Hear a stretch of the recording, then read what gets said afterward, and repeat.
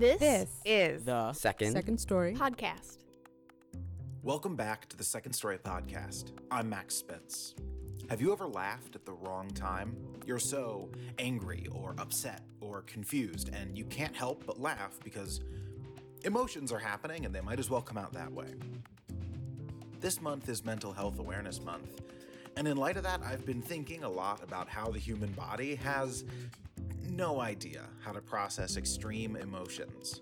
Personally, whenever my anxiety starts to spike, my body makes me nauseous. Maybe out of some misguided attempt to purge the invisible toxins. When I was picking the episode for this week, I was struck by the joy present in what is, at its core, a story about loss. In this story, teller Annabelle Lang shares a beautiful example of how we can find joy even in moments of personal grief. Recorded live at Pub 626 in Chicago in November 2018, Second Story is proud to present Closer Than Far.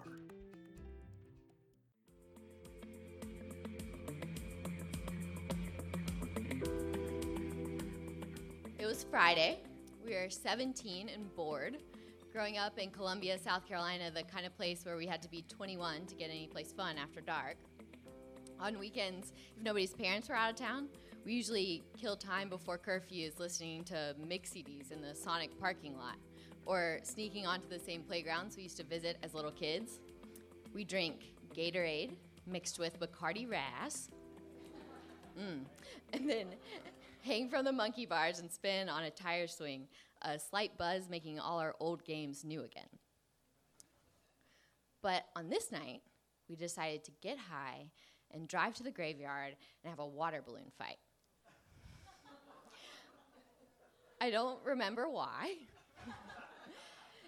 Some teenagers do have a certain genius for novelty. We'd been high, we'd been to the graveyard, and we'd had water balloon fights, but we'd never done all three at the same time. We picked Elmwood because it was a sprawling cemetery with lots of ground to cover, and none of us had any relatives buried there. The graveyard was by a highway, so light pollution cut into the dark, and we could make out the well-worn path, the square outlines of grave markers and half-crumbled crosses. We set our bucket in a central place, far from the road, grabbed as many water balloons as we could hold, and sprinted off in all directions, whooping and cackling, infinitely pleased with ourselves, and exactly high enough to make this excellent. Time wobbled and stretched and shined for us, like those clocks in Salvador Dali's paintings, except less menacing, more hilarious. Whenever we got close enough to each other to make a hit, we'd take aim. The balloons arched awkwardly through the air, then exploded, scattering bright bits of shrapnel over the graves. I lobbed an over-full balloon at my friend Danny. It was about the weight of a kidney in my hand, and I missed. It ruptured against a headstone, left a wet streak across the name of some dearly departed stranger. I hadn't thought about ghosts until that moment. And then I did, and then I forgot. I felt a wet pop against my shoulder, and I turned around. "Got you!" Danny pointed, laughed, and ran off before I could retaliate. With our balloon supply exhausted, we piled back in the car. As soon as we exited the parking lot, red and blue lights flashed in our back window. While the police officer ran our plates, we screamed at each other, debating whether we needed to shove the little bit of weed in the bowl we had up our butts. The cop knocked on the window. We rolled it down. "All right, kids. Now, I know folks are only in the graveyard at night if they're lost or doing drugs. Which is it?" "Lost," we chorused. "I thought that might be it. Where are you trying to get to?" We were on our way to get donuts," the driver lied. "Well, then you are really lost, because Krispy Kreme is on the other side of town. Trust me, I'm a cop. I know where the donuts are." He made sure we thought his joke was funny, and then he let us go. because 4 of us were white, and Danny was Colombian, but he could pass as white in the dark. We were quiet in the car as we drove away. Danny spoke up first, not to say anything reasonable like, wow, that was a close one, but to return to an argument he'd been having with our friend Kirby before we got pulled over. I cannot remember what they were arguing about. I was stunned he still cared enough to bring it back up. And if it's possible to be so incredulous that you momentarily black out, then maybe that's what happened. I do remember turning around to him in the back seat and demanding, "What is wrong with you?" But he didn't even hear me. He was too lasered in on his hot, irrelevant debate. That's my favorite Danny story, because it is young and dumb, and that's who we were together, along with the rest of our friends, and because the way he reacted in the car afterwards was so him. Danny had a proprietary combination of distraction and attention. He was infuriating to watch movies with because he'd make you pause every 5 minutes and explain what was happening. He'd been playing with a dog or braiding the fringes on the blanket. But under certain conditions, he could really hone in, like in math class, in pursuit of a laugh, or when he was trying to extend an argument, not to win, just to keep it going. This is as far as I can go before I tell you Danny is dead now. 5 years after the graveyard incident and 6 before today, he died of a rare and aggressive form of testicular cancer. A few months after his funeral, another friend reached out to me to ask for a story about Danny. She was compiling a book of memories for his parents, and I didn't submit the graveyard story. We'd been high and trespassing, and I was 22, still young enough to believe a code of silence can protect parents and children from each other. But it's probably also true that I didn't share that story because I was hoarding it. When someone older dies, there's a dispersal of belongings. It can get contentious if there are valuables involved or large sums of money, but it's never really about the stuff. It's about gathering material evidence that proves the relationships between the dead person and their loved ones really did exist. Because Danny was so young when he died, he didn't have many possessions, and what was there, his friends didn't have any claim to. His mom dutifully distributed his t-shirts amongst us, but that was it. In the absence of stuff, stories became both a way to remember Danny and a way to prove you had the right to remember him. At least that's the way it felt to me. When he died, I combed my mind carefully, as if a certain number of stories would make me entitled to my own grief. I was sure I could calibrate my sadness. I was sure there was an objectively correct amount of sadness each person should feel based on their degree of closeness to Danny. But I was confused as to how close Danny and I had been. He was never my best friend. We spent a lot of time together growing up, but he was more like my best friend in law. Danny was Ree's best friend, and Ree was Mary and Megan and my best friend. When he got sick, Ree's connection to him tilted the rest of us in his direction. We became like his personal USO show, visiting him in the hospital when we came home from college, sending him cards and audio recordings, making him banana bread he couldn't eat but nonetheless appreciated. The four of us, Ree, Mary, Megan, and I, still talk about Danny, though not as much as we used to. Now, when we're all together, it's usually a birthday or a holiday, and there are new friends around, coworkers and partners and crushes. It doesn't always seem fair to introduce the fact of our dead friend at a party. If people don't already know, it makes them sad and uncomfortable. But lately, I've been worrying this omission also reflects the old impulse to hoard Danny's memory. There is one story, though, that Mary, Megan, and Ree and I do tell a lot at parties. And it is about Danny, though we usually don't make that part explicit. The story is actually about the day Danny died. It was the summer between our junior and senior years of college. Ree, Mary, Megan, and I hadn't seen Danny in person in half a year because he'd been abroad receiving experimental treatments until he fell into a coma, which lasted 4 months.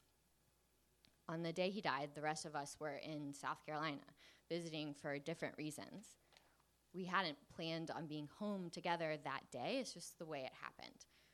Serendipity is probably not the right word. About 7 hours after we got the news via web of phone calls and texts and status postings, I sat on my parents' porch waiting for Reed to pick me up. They pulled up in their rattling Honda. Mary and Megan were already in the car. If this were a party, I would have left out all of that context from before and started the story right here with me sliding into the back seat next to Megan, numbly tracing the cigarette burns on the back of Ree's headrest while Mary and Ree discussed how many brownies we should eat. The brownies were the special kind. Mary had gotten them from a friend who'd warned her they were kind of old and crusty, as well as extra potent. So there's 3.5, Mary prodded the plastic wrapped bundles in her lap. Let's eat everything we have. Sound good? Ree looked at Megan and I in the back seat for confirmation. We mutually shrugged. Bye, y'all, Ree said as they bit in. Then they started the car and we chugged towards an Indian buffet. Dinner was unremarkable until the check came and we struggled to do the math necessary to pay the bill, an even 4-way split. Realizing we were all way too high to drive home, Mary called a friend who picked us up and took us back to her place to convalesce. Because this friend had just moved in, she didn't have any furniture yet. Her apartment was bare, like the lair of a well-practiced serial killer. Megan collapsed onto the only chair in the living room, a hand clapped to her forehead a la Blanche Dubois. I lay belly down on the hardwood, and Mary ran around us in figure eights, pursued by hallucinations. Time did its usual high thing, slowing, stretching, melting, but now my body went with it. I was a dolly clock, face slack, hands falling off. After about 100,000 years, I sensed the presence of a body beside me. It was Ree, mumbling, "I'm not doing too hot." Oh, no, I thought. Because if Ree was too high, the rest of us might never come back from this. Ree was my druggiest friend. They'd taken part in the water balloon incident back in high school, and it was their weed we smoked because it was always their weed. Since college, Ree had moved on to drugs I thought people only did in movies, and then drugs I'd never even heard of. As Danny's health got worse, Ree's substance adventures got even more intense, but at the time, I didn't make the connection between grief and the desire to skew consciousness. By "I'm not doing too hot," Ree probably did mean I am far too high. But they also meant my heart is broken. When the four of us tell this story, I think we do it in part to reaffirm an unspoken agreement we have to share our portion of grief in a certain way. We all had different relationships to Danny, so we all lost him differently. But we also lost him together. Whatever we became when he was sick, a team, a cheerleading squad, a collective mess, the Brownie story proves that formation really did exist. I don't know if Danny would recognize any of us now. We look different, we are different, we grew up. But as a group, there's continuity. To a certain extent, I wonder if we froze into a shape that holds Danny's absence. And if that's true, it's another thing he left us. The end of the story of how we got high, drove to the graveyard, and had a water balloon fight is after our conversation with the police officer, we really did get donuts.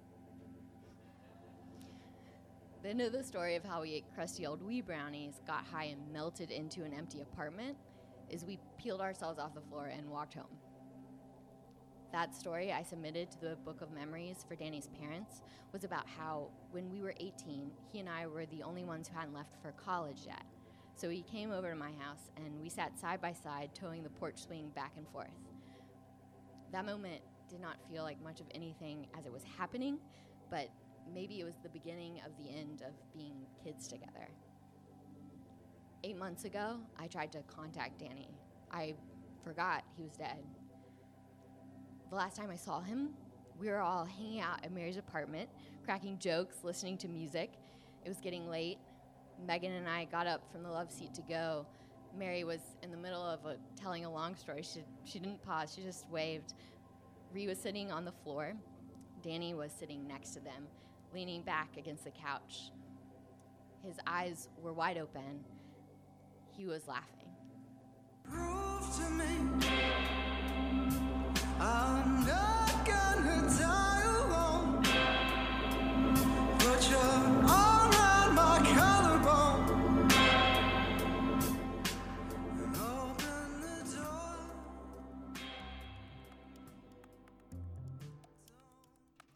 This story was curated by Vince Pagan, produced by Jenna Myers, and directed by Jessica Scott, with music and sound designed by Shane Longbane. The Second Story podcast is produced by Max Spitz. Second Story is located in the traditional homelands of the Council of the Three Fires, the Odawa, Ojibwe, and Potawatomi nations. Our programming is made possible by the MacArthur Fund for Arts and Culture at the Richard H. Driehaus Foundation, the Paul M. Angel Family Foundation, the Gaylord and Dorothy Donnelly Foundation, Illinois Arts Council Agency, Innovation 80, the Lupo family, Eric Rothstein and Gina Womack, Athene Karras and Thomas Applegate, James Lupo, Jessica Wetmore, Jeffrey and Joan Goldwater, Katie and Peter Hauser, and many generous individuals like you. I'm Max Spitz, and this This is The Second Story Podcast.